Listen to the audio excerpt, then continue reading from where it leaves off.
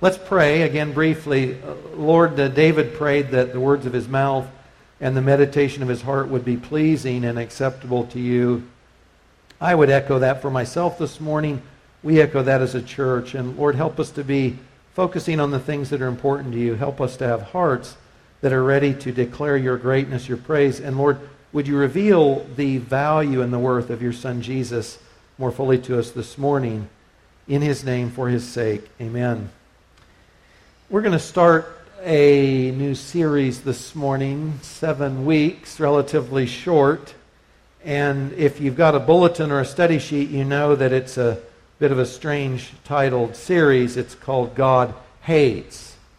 God Hates. You know, hate is out of fashion. And hate is not a family value. Did you know that? And if you're from Topeka, Kansas, and you're connecting the term God with hate, you're probably thinking about an obnoxious group in West Topeka that has sort of redefined for people the use of those terms together that God would hate. That West Topeka group has been at this so long and so hard, defining for the states, for everyone in this country, who and what God hates, that if you now come and you talk about God and hating together, you know that you're sort of rowing upstream. And so we want to acknowledge that talking about God and hate in the same phrase sounds a bit odd. So we want to step back emotionally, and we want to see what the Bible says about God and hatred, because God talks actually quite a bit about this. And that's what we'll be looking at. We'll take a particular passage out of Proverbs 6 to do this by. But we just need to step back emotionally and recognize that hate and God have become a laden package. We recognize that, and we want to say we want to re-inform our own thoughts and our own thinking on the use of hate in context of God. If you and I are growing as Christians, we want to love what God loves, and the flip side of that is, and we want to hate what God hates. And that's actually the language of the Bible. Amos 5:15, when God was speaking to Israel through the prophet Amos, he told them he wanted them to hate evil and to love good. There's things that God hates and there's things that God loves. And at the end of the day, God loves those aspects of life, of your life and mine, that reflect his nature, his purpose, and his character. And on the flip side, God hates those things in life, in your life or mine, attitudes, thoughts, words, and actions that don't reflect God and his goodness, but reflect God's enemy, Satan's kind of lifestyle, purposes, and character. God hates some things. He's quite clear about this. Bottom line, we'd say something like, God loves righteousness, God hates sin. That's the kind of context, the kind of language that we're talking about. Let me roll down. You've got, by the way, most of what I'm covering, you'll have the biblical references for on your study sheet. God hates a bunch of things. And I didn't make this up. God said these things about himself. God hates idolatry. He says in Deuteronomy 12:16. God hates idolatry, replacing God with a false god. God hates wickedness. Psalm 45. God hates the wicked, those who love violence. He hates with a passion, he says in Psalm 11. God hates pride and arrogance, evil behavior, perverse speech. Proverbs 8, robbery and wrongdoing. Isaiah 61:8, plotting evil, swearing falsely to each other. Zechariah 8:17. There's also rather strong language about things God has an attitude towards, where it says God abhors certain things. That's like hatred sort of at the next level. God says that he abhors deviousness. Proverbs 3:32. Basically tricking others, deceiving others. God hates perversity of hearts. Proverbs 11:20.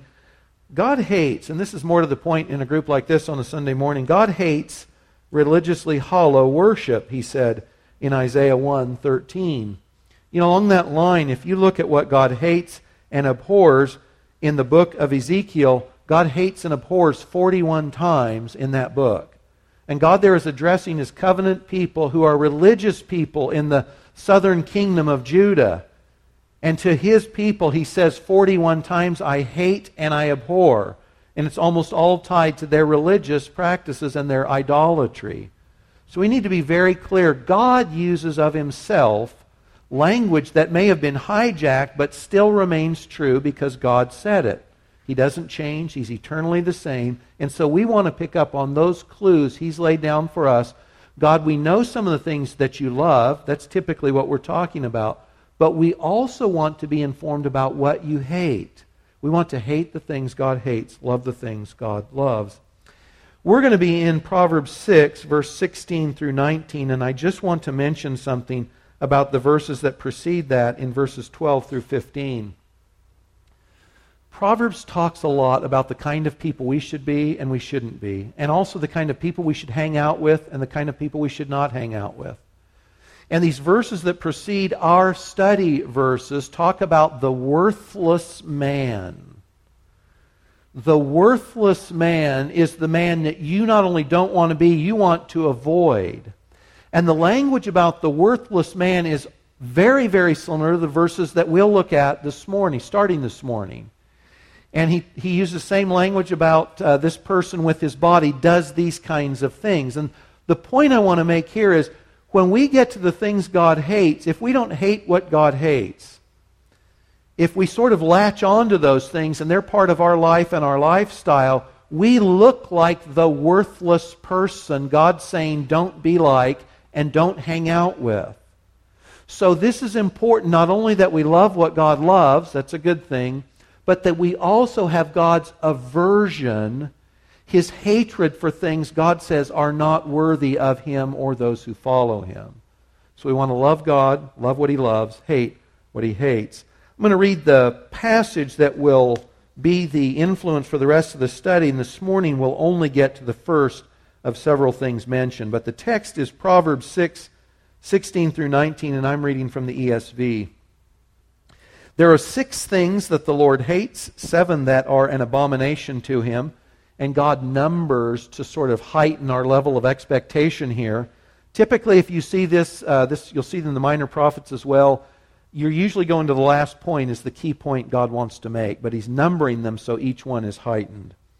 6 things the Lord hates, 7 that are an abomination to Him: haughty eyes, a lying tongue, hands that shed innocent blood, a heart that devises wicked plans, feet that make haste to run to evil, a false witness who breathes out lies, and one who sows discord among brothers.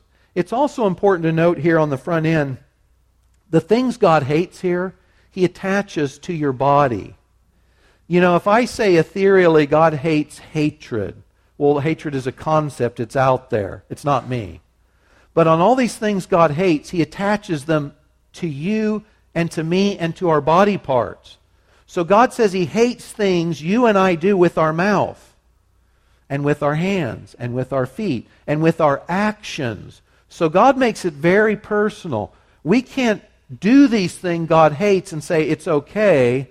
We're doing them. They're attached to us. They're our words. They're the breath and the words that come out of our mouth. They're the actions we pursue. So God makes this very personal. He wants it to be personal for us so we can personally reject these things that He hates. So the first thing He says He hates there in verse 17 is, in the ESV, haughty eyes. Haughty eyes, if you're reading from the King James, it's a proud look. In the Holman translations, it's arrogant eyes. Arrogant eyes. Haughty, the term there used, means to rise up, to be high, to be exalted, to lift up. And haughty eyes, or a proud or arrogant look, is the visual presentation of pride. Have you guys ever seen this, someone else do this, or have you done it yourself? You know, if someone says something and you don't believe them, or if you really are not enamored with someone else, do you tip your head back? And you know why you do that? This is the haughty look, because when you tip your head back, you are in fact raising your eyes. And you are elevating yourself and your opinion when you do that, and you're looking down your nose at someone else. You're elevating yourself. You're minimizing the person that you don't believe or the person you look down on. That's the thought.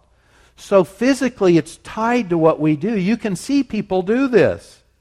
So I raise my head so my eyes are raised and I'm looking down. I'm elevating myself.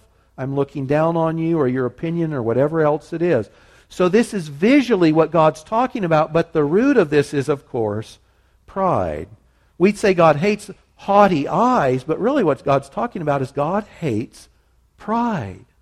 And pride is the sin of all sins.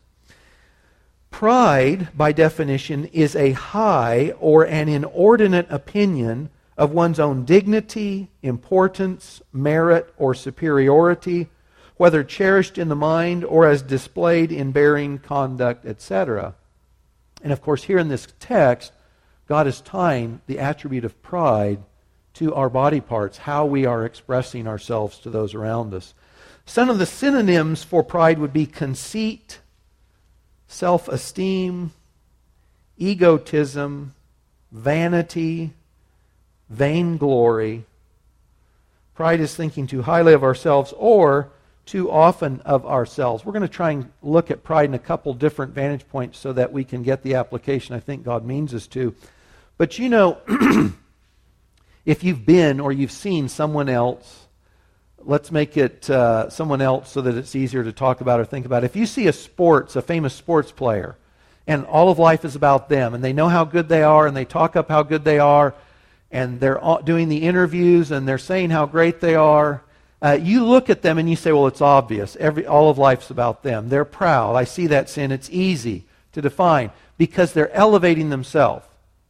But there's another way that we express pride, and it's not by elevating ourselves. It's simply by thinking of ourselves all the time. So you might be the person that says, you know, I realize I compare myself to others and I just always come up short. And I'm constantly thinking about my faults, not my strong suit, but my faults. And I'm worried about this and I'm worried about that, and I'm always thinking about myself. And guys, it's the same thing. It's the flip side of the coin of pride. That's pride too. And why? It's not because we're making much of ourselves by affirmation. It's simply by virtue of how much we are thinking about ourselves. We are de facto the center of our universe. And that kind of pride displaces God and displaces others the way He means us to interact with Him and others also. So this isn't just that if I'm the braggart, I'm proud. A lot of us don't fall into that side of the sin, but we think about ourselves all the time. Even if it's negative, we are making ourselves the center of the universe, not God and not others. That also is pride. I've got a few quotes this morning by C.S. Lewis and Mere Christianity. I think some of the guys in the church are going through this now. His chapter on pride is worth the book, just the chapter on pride. But among those quotes, he says this: if you want to find out how proud you are, the easiest way is to ask yourself, how much do I dislike it when other people snub me, or refuse to take notice of me, or patronize me, or show off? The point is that each person's pride is in competition with everyone else's pride. Or ask yourself, how do I feel when someone else is blessed and I'm not? It's the same thing. My pride's in competition with your pride. Pride is all about me. Pride removes de facto God from His place in my mind, my thoughts, and my affections, and it replaces Him with an object not worthy of my worship, which is myself. Pride always displaces God with a demigod, and typically us. We become the God replacement. And you know, it's impossible to, if we affirm that God says to love Him and to love others, pride does not allow you to do that. If I'm proud, it doesn't matter which side of the coin that gets reflected on, if I'm proud, I've displaced God from His rightful place in my life. I cannot love Him the way I'm called to. And if I'm proud, I cannot love you the way I'm called to. Pride does not allow us to do those things God says are most important. Pride displaces God. Pride displaces others as well. Proverbs 16:5 says, everyone who is arrogant in heart is an abomination to the Lord. Do you believe that? When we entertain pride, whether it's through the amount of time we focus on ourselves or through bragging, braggadocio, do you recognize to yourself in the moment that this is the thing God absolutely hates? What we're doing in that moment? That He hates it. God hates pride. If you're talking to a group of Christians about the sin of pride, most of us probably think that we're talking about someone else's sin and not our own. And so we're probably thinking about pride, as we've said, some very extroverted expression of pride, something that's very easy to look at and say, that's pride, that's proud, that's wrong. Yeah, I don't do that. And we'll talk about a couple elements of that. In Ezekiel 16, God was talking to the southern kingdom of Judah about their lack of faithfulness. And He compared them to the city of Sodom. Now, for religious people, this would seem really strange, wouldn't it? But He says in verse 49 and 50, this was the guilt of your sister Sodom. Your relative, the person you're like, is the city of Sodom. She and her daughters had pride. Excess of food, prosperous ease, didn't help the poor or the needy. They were haughty. Now, if you and I think of Sodom, it's almost always in the context of Genesis. And it's sexual immorality and it's violence. But God says that the underlying sin of Sodom was pride. And it was gross pride that allowed this immorality and this violence to flourish. Pride was the underlying sin. Immorality and violence followed pride. We look at Sodom, we say, yeah, immoral, don't want to be like that. Well, pride was the underlying sin of that city. I'm using a couple of examples here from Isaiah 14 and Ezekiel 28. Historically, Christians have looked at these passages and understood that they spoke past the individuals God is addressing in them to the spiritual power behind them. And that view has fallen a little out of favor these days, and so depending on the commentator that you might read or when that book was published, they may or may not agree with what I'm saying here, the application of what I'm saying.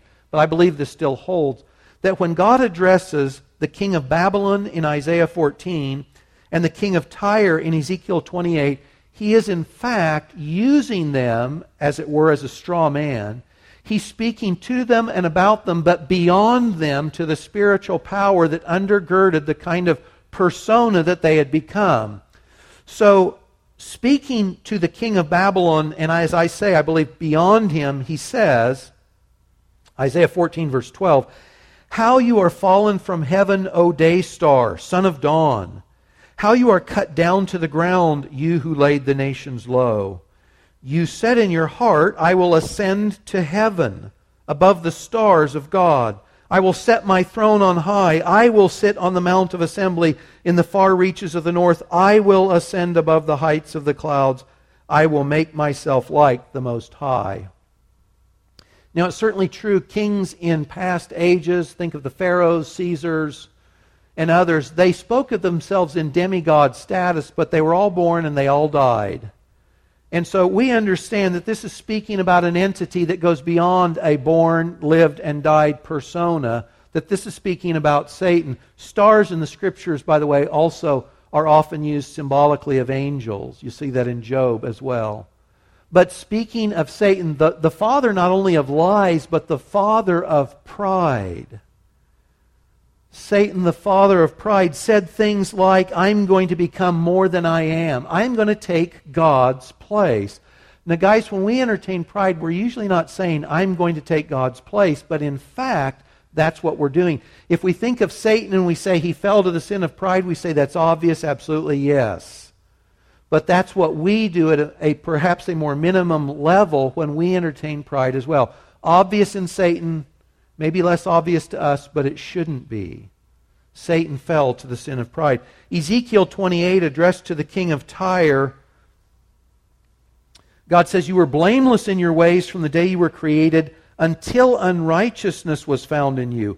In the abundance of your trade, you were filled with violence in your midst, and you sinned. So I cast you as a profane thing from the mountain of God. I destroyed you, O guardian, cherub. Your translations may read that a little different. Covering cherub, I think, is another translation. A cherub is a kind of angel again. We're speaking past, as I say, I believe, obviously, the king of Tyre to the spiritual entity behind him. O guardian cherub from the midst of the stones of fire, your heart was proud because of your beauty. You corrupted your wisdom for the sake of your splendor. See, if we think of Satan, we say obvious pride. Proud, absolutely. That's the easy one. And so, not only is Satan the father of lies, Jesus says, but he's the father of pride also. And we can't let go of that, because we need to have that in the back of our minds so that we realize when we walk in pride who we are aspiring to be like. It's not Jesus, it's Satan. Lewis says this too, it was through pride that the devil became the devil. Pride leads to every other vice. It is the complete anti-God state of mind. It is the complete anti-God state of mind. And guys, in this world, Satan is called the god of this world, the ruler of this world that we live in. God is over all, causing or allowing all things, sovereignly working all things out to the counsel of his own purposes, but underneath that, Satan is called the god of this world. And so this world reflects his values. So if you read in 1 John 2:16, all that's in the world, the desires of the flesh, the desires of the eyes, ESV says the pride in possessions. I like the New American Standard there better. It says boastful pride of life. That's what is part and parcel of the world system you and I live in, breathe in, grow up in. You and I are surrounded with the norm being to be proud and have pride as a key element in your life and mine. That's the norm. If you don't fight it, you're succumbing to it already. It's what composes this world, and it's because this world is ruled by Satan immediately here. If that's the case, if we can look at Satan and say, or braggarts or the very obvious that entertain pride, and we say that's a bad thing, is it possible that there are forms of pride that we in fact think are acceptable or don't recognize as pride? And I'm asking the question because I think obviously there is. If we're successful in putting off the grosser, more obvious forms of pride, we still will find ourselves facing pride in every corner of life with every breath we draw. The temptation for pride for you and me is there in every nuanced area of life. Os Guinness, in his book The Call, says this: the devilish strategy of pride is that it attacks us not in our weakest points, but in our strongest. It is preeminently the sin of the noble mind. So I can be proud about my humility. I can be proud about my nobility. If I give myself to serve God night and day, I can be proud about my service. I can give all my money away to the poor to be godly and be proud about my godliness. That's what he's saying. That it's easy for Christians to fall into the sin of pride, but not thinking of ourselves as the braggart, but making much of things that we should ultimately ascribe back to God. We're making much of our humility, proud of our humility. And this is true, and I think for me, this is where I found myself caught up in pride. Lewis talks, last quote from Lewis this morning, but as I read this, I think that's where I've lived. Lewis says in part, it's a terrible thing that the worst of all the vices, pride, can smuggle itself into the very center of our religious life. God, it might be that in the city of Topeka there's no prouder group than this group here right now this morning. That's possible. That pride finds a welcome home among the religious, among the spiritually minded. And that's what Lewis is getting at here.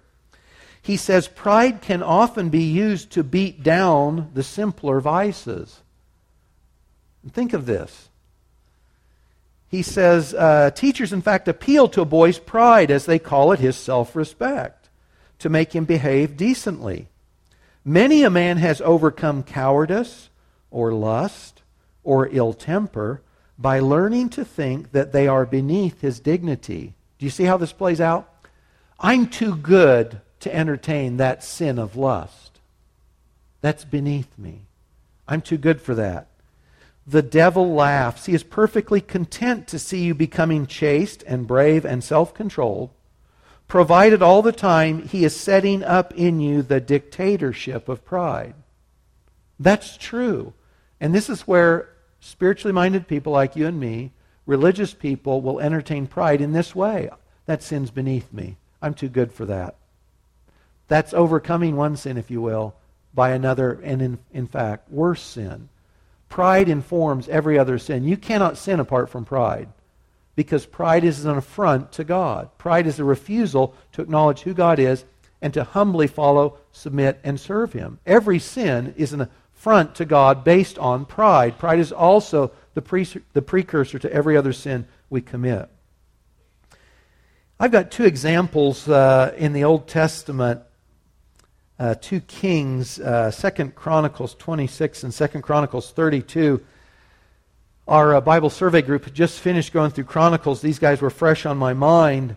Uzziah in 2 Chronicles 26 and Hezekiah in chapter 32 were two of the good kings in the southern kingdom of Judah. These were not bad guys. These were good men. God says of them they were a good king. They looked like King David. They aspired to be like King David. And when you read about King Uzziah, on the beginning or the front end of his story, it says it's nothing but acclaim. It says he's a good guy. He's doing the right things. He's putting down idolatry. He's worshiping God. And it says that God honored him because of that. And you're like, this is great. Life is good. And Uzziah is a good guy. And then it falls apart. Verse 16 of 2 Chronicles 26, when he was strong, and who made him strong? God made him strong.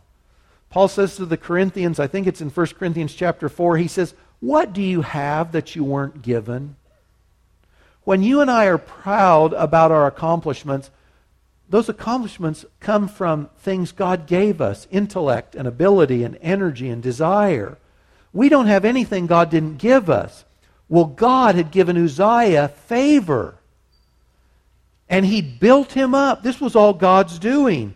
And when God did that, Uzziah was strong and he grew proud to his destruction. He was unfaithful to the Lord his God. He entered the temple of the Lord to burn incense on the altar of incense. This good and godly king becomes just like the rebels. Think back to Moses and the Exodus, Dathan and Abiram. They say, hey, we're as good as you, Moses. We should be doing what you do. Or Miriam and Aaron rise up against Moses' leadership. Or wicked King Saul offers sacrifices he wasn't supposed to offer. And here Uzziah does the same thing. He goes into the temple. He goes to the place God says, you're not welcome. You can't come here, only the priests. And he goes to burn incense. And when the priests confront him, these guys were brave because the king could kill you, of course, right? The priests run in and they tell him, what are you doing? Get out of here. And you know what his first response is? It's anger. That's more pride. And when he responds in anger, do you know, remember what God does? God strikes him with leprosy. And Uzziah lives a really long life, and he's a leper. He's an unclean leper to the end of his days. He was a good man. He was a good king, and he fell to the sin of pride. Same thing with Hezekiah. You know, in the mini pantheon of good kings in the southern kingdom of Judah, Hezekiah is near the top. Jehoshaphat, Hezekiah, and Josiah. Those are the three biggies. Hezekiah is a great king. He's outstanding. Again, cleanses the land, restores the temple, practices Passover, gets rid of idolatry for the most part. And you know, he's coming to the end of his life, and God says through Isaiah, hey, put your house in order because you're going to die. It's been a good run, Hezekiah, but you're winded down, it's about done. And the text tells us that Hezekiah turned to the wall and he wept. And he prayed and he cried out to God. He humbled himself before God and he asked God, would you extend my life? I'm not ready to die. And so God sends Isaiah back in and says, hey, God says, I've heard your cries. I've seen your tears. I'm going to extend your life. And listen to this. Hezekiah, 2 Chronicles 32, verse 25. So God heals him. Says, I'm going to give you 15 more years. But Hezekiah did not make return according to the benefit done to him. Why? For his heart was proud. The guys, is this crazy? This is the guy who moments earlier is crying. Ooh, could I live a little longer, God? Have you ever been there? God, just please anything. I'll say anything, I'll pray anything, I'll do anything. He's humble. He's pathetic probably, right? Like you and me. God, please. And God says, okay. And what's his first response? Pride. He didn't give thanks to God the way he should have. Yeah, that's me. It's all about me. Lord, I knew you'd see it my way. Thanks for coming around. And it says because of that, God's wrath was poured out on Hezekiah. Hezekiah gets the message. He humbles himself again. And God says, well, the wrath is going to be poured out after you're done. We talk about the causes for the southern kingdom going into captivity. And we point to Manasseh, the wicked king. But part of it was Hezekiah, the good king. Guys, spiritually minded people, good men and women, spiritually minded people like you and me right here, we can go from the depths of despair and humility before God to pride, just like Hezekiah. This is not a sin that affects everybody else but us. This is where you and I live also. If you think you're not susceptible to the sin of pride, if you think you're above it or beyond it, that means you're already in it. This is the sin that informs every other sin in my life and yours. I hope you've got a study sheet. There's a little checkoff form there for you, and I hope you enjoyed as much as I did when I took this. Happy reading. By the way, this comes, and I have borrowed unashamedly from a booklet called From Pride to Humility by Stuart Scott. I had hoped that those would be here this morning. They won't be here till this next week. We're going to have them on sale, $4. It's a reduced price. We just want you to get one. They'll be at the information table next Sunday. Get one. It's more information than we're covering this morning. It's lengthier tests for you as well. But I've borrowed unashamedly in these questions from Stuart Scott's book. And again, please get one. Please pick one up next week. If you can't afford a $4 book, tell Patty to put it on my charge account, okay? So ask yourself some questions. Are you characterized by complaining? You know what complaining means? It means I'm so important I should get things my way. And if life isn't the way I want, that means something's wrong because I'm important enough that I should have it my way. Do you find yourself complaining regularly? Do you lack an attitude of thanksgiving and gratitude? Are you slow to say thank you either to God or to your mom who served you breakfast or to your husband or to your wife or to your friends when they do something for your benefit? Are you slow to say thank you? Do you just assume that's what they're there for? Are you an angry person? Now, I'm sure for every, especially guy here, when you get angry, it's righteous anger. And that's me too. It's funny. Because my anger is righteous anger probably like yours is. I love that about us. But, for a few others, maybe it's not righteous anger.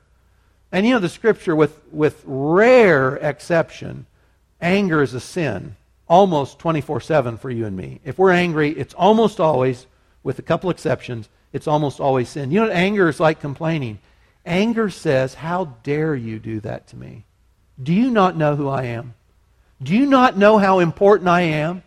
How could you fail to do what I wanted you to do? Anger is all about pride. I've lived there. I know this sin personally. I speak from experience. Anger is all about pride. And man, will it bring you destruction. Do you know who Proverbs says to avoid? The angry man. There's a reason for that, because anger will cook your goose. It'll get you into trouble. Anger is all about pride. Do you focus regularly on your lack of abilities or achievements and lament it? This is back to, we're not lifting ourselves up. We're simply thinking about ourselves all the time. That's pride also, because all of life is all about me. I'm bad. I'm not this. I wish I was better. It's I. It's me. That is the essence of pride. I've diminished God. I've diminished others because just by context of time, life, my thoughts are all about me. Are you a perfectionist? I know some of you are, by the way. Perfectionist, I know a little bit about this one too. So perfectionists, we have an idol, and it's us. It's the idol of me. And if I don't measure up to my idol's image, then I feel bad about myself. So here's the idol of me. You can't see it, but I can. And so my perfectionism is driven by keeping that idol dusted and in good shape. And my perfectionism isn't about you, and it's not about honoring God. Now we know we want to give God our best, right? That goes without saying. But perfectionism is all about me and the idol that I've built in my own pantheon. Do you talk too much? I know what you have to say is important. I know that what you have to say is more important than what anyone else in the world has to say at this moment. Do you talk over other people, by the way? You know, what I have to say is so important. You should just stop right now and listen to me. And then listen to me again and again and again. If you're a person characterized by always talking and especially talking over the top of others, that's pride. It's a lack of recognizing the worth of the people you're interacting with and respecting the image of God they bear. Their maker and them. It's both. Do you need to be in control? Sorry, I'm going to have to hurry through a few of these. You guys do the rest of those, okay? Check them off and see where you land. What's the antidote to a proud attitude? What's the antidote to pride as a sin that we all are tempted by all the time? What's the antidote to pride? That would be, of course, humility. Humility, by definition, a modest opinion or estimate of one's own importance or rank.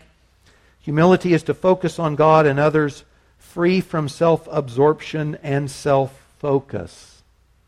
Humility, right apprehension of who I am and how God's made me and where He's put me. God loves, by the way, God loves humility. Humility is a garment that fits us just right. Let me give you some verses from this one. Proverbs 29:23. One's pride will bring him low, but he who is lowly in spirit will obtain honor. If you want to aim for honor in life, put yourself low and let God raise you up. Psalm 25:9. Young Christian, I love this verse. God leads the humble in what is right. God teaches the humble His way. If you want to learn spiritual truth, if you want to say, I know what God says in His Word, God teaches the humble. Proverbs 22:4, I'm going to skip through some of these. The reward for humility and the fear of the Lord is riches, honor, and life. This isn't always, by the way, about economics. Do you want a rich life? Do you want honor in life? Humble yourself and let God honor you. Don't do it for yourself. You let God do that for you. Isaiah 66:2 is a great verse. To this one I will look, God says, to he who is humble and contrite and trembles at my word. How would you like to know that God has my back? God's the one who says He's looking for me. There's a verse in 2 Chronicles, the reference escapes me. The eyes of the Lord run to and fro throughout the earth that He may strongly support the one whose heart is completely His. Well, the humble one has God has your back. God's looking for you if you're walking in humility to sustain you, to support you, to encourage you, to honor you ultimately. But if we do it for ourselves, God won't do it for us. There's, as always, I find I have so much to say. What I have to say is so important. It just keeps coming. I don't know. I'm going to wind down here. I'll just point out on your study sheet, God values humility so much that if you've committed what is in your mind the worst of sins, if you'll humble yourself, you'll see that God will not only forgive you, He will restore you. The examples, we won't get to them this morning. Ahab in 1 Kings 21 and Manasseh in 2 Chronicles 33. Guys, these are together. These are the worst kings in the history of Israel and Judah. By far, the texts are clear on this. They're the most evil, the most wicked. And do you know what God respects? When each one of these kings humbles themselves before Him, God forgoes punishment, delays it in the case of Ahab, and He restores wicked King Manasseh to his throne from captivity in Babylon because wicked King Manasseh humbles himself before God. When you humble yourself before God, there's almost nothing God will not do for you and your cause. The antidote, ultimately, of course, is embracing the character of Christ in our life. You've got some verses there. Colossians 3:12 talks about that. I would point out from Matthew 5, Kent's teaching through the Beatitudes and the Sermon on the Mount. Proverbs 6:16 through 19 is point to counterpoint Matthew 5 and the Beatitudes. So, point in Proverbs 6, God hates haughtiness, pride. Matthew 5, verse 3, what does God love? He loves the poor in spirit, the humble. They are the ones who are blessed. It's point, counterpoint, Proverbs to Matthew 5. James 4, verse 6, 1 Peter 5, 5 both quote Proverbs 3, verse 34, God opposes the proud, but gives grace to the humble. If God says it 3 times in the Bible, do you think He means it? Do you think that might be an important point? Last, you've got a test for humility also. How humble are you? That's on the right side of your study sheet there. Check that off as you go home too. Do you trust God? By the way, faith is built on humility, is it not? You can't please God apart from faith.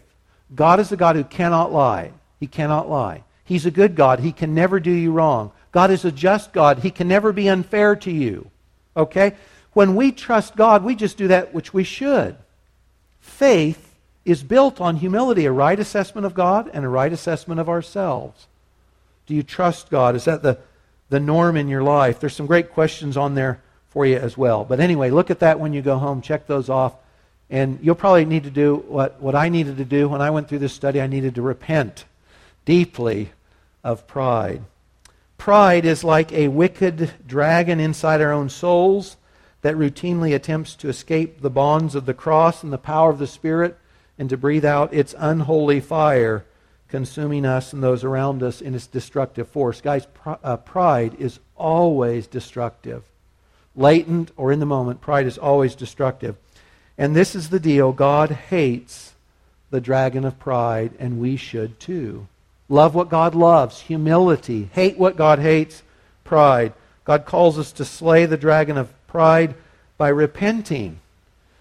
And you'll find you'll need to repent, and then repent, and then repent. And we want to replace that fire-breathing dragon of pride, right, with the character of the Lamb of God. Jesus, Philippians 2, Jesus preeminently the epitome of humility, the second person of the Trinity stepping down into our humanity, humbling Himself, and the text there says what? So that God could highly exalt Him. So we want to put on the humility and the lowliness of mind that Jesus displayed in the incarnation. Father, would you help us to repent as fully and thoroughly in the moment as we're able to, as we look at this awful, God-denying, self-exalting sin of pride. Father, would you help us come clean to you and perhaps to others that we've sinned against through this sin of pride. Would you help us to love you, Lord, and love the things you love, hate the things you hate, Lord, starting with this sin of sins, with pride. Help us to humble ourselves under your mighty name, Lord Jesus, and exalt you in the doing. In Jesus' name, amen.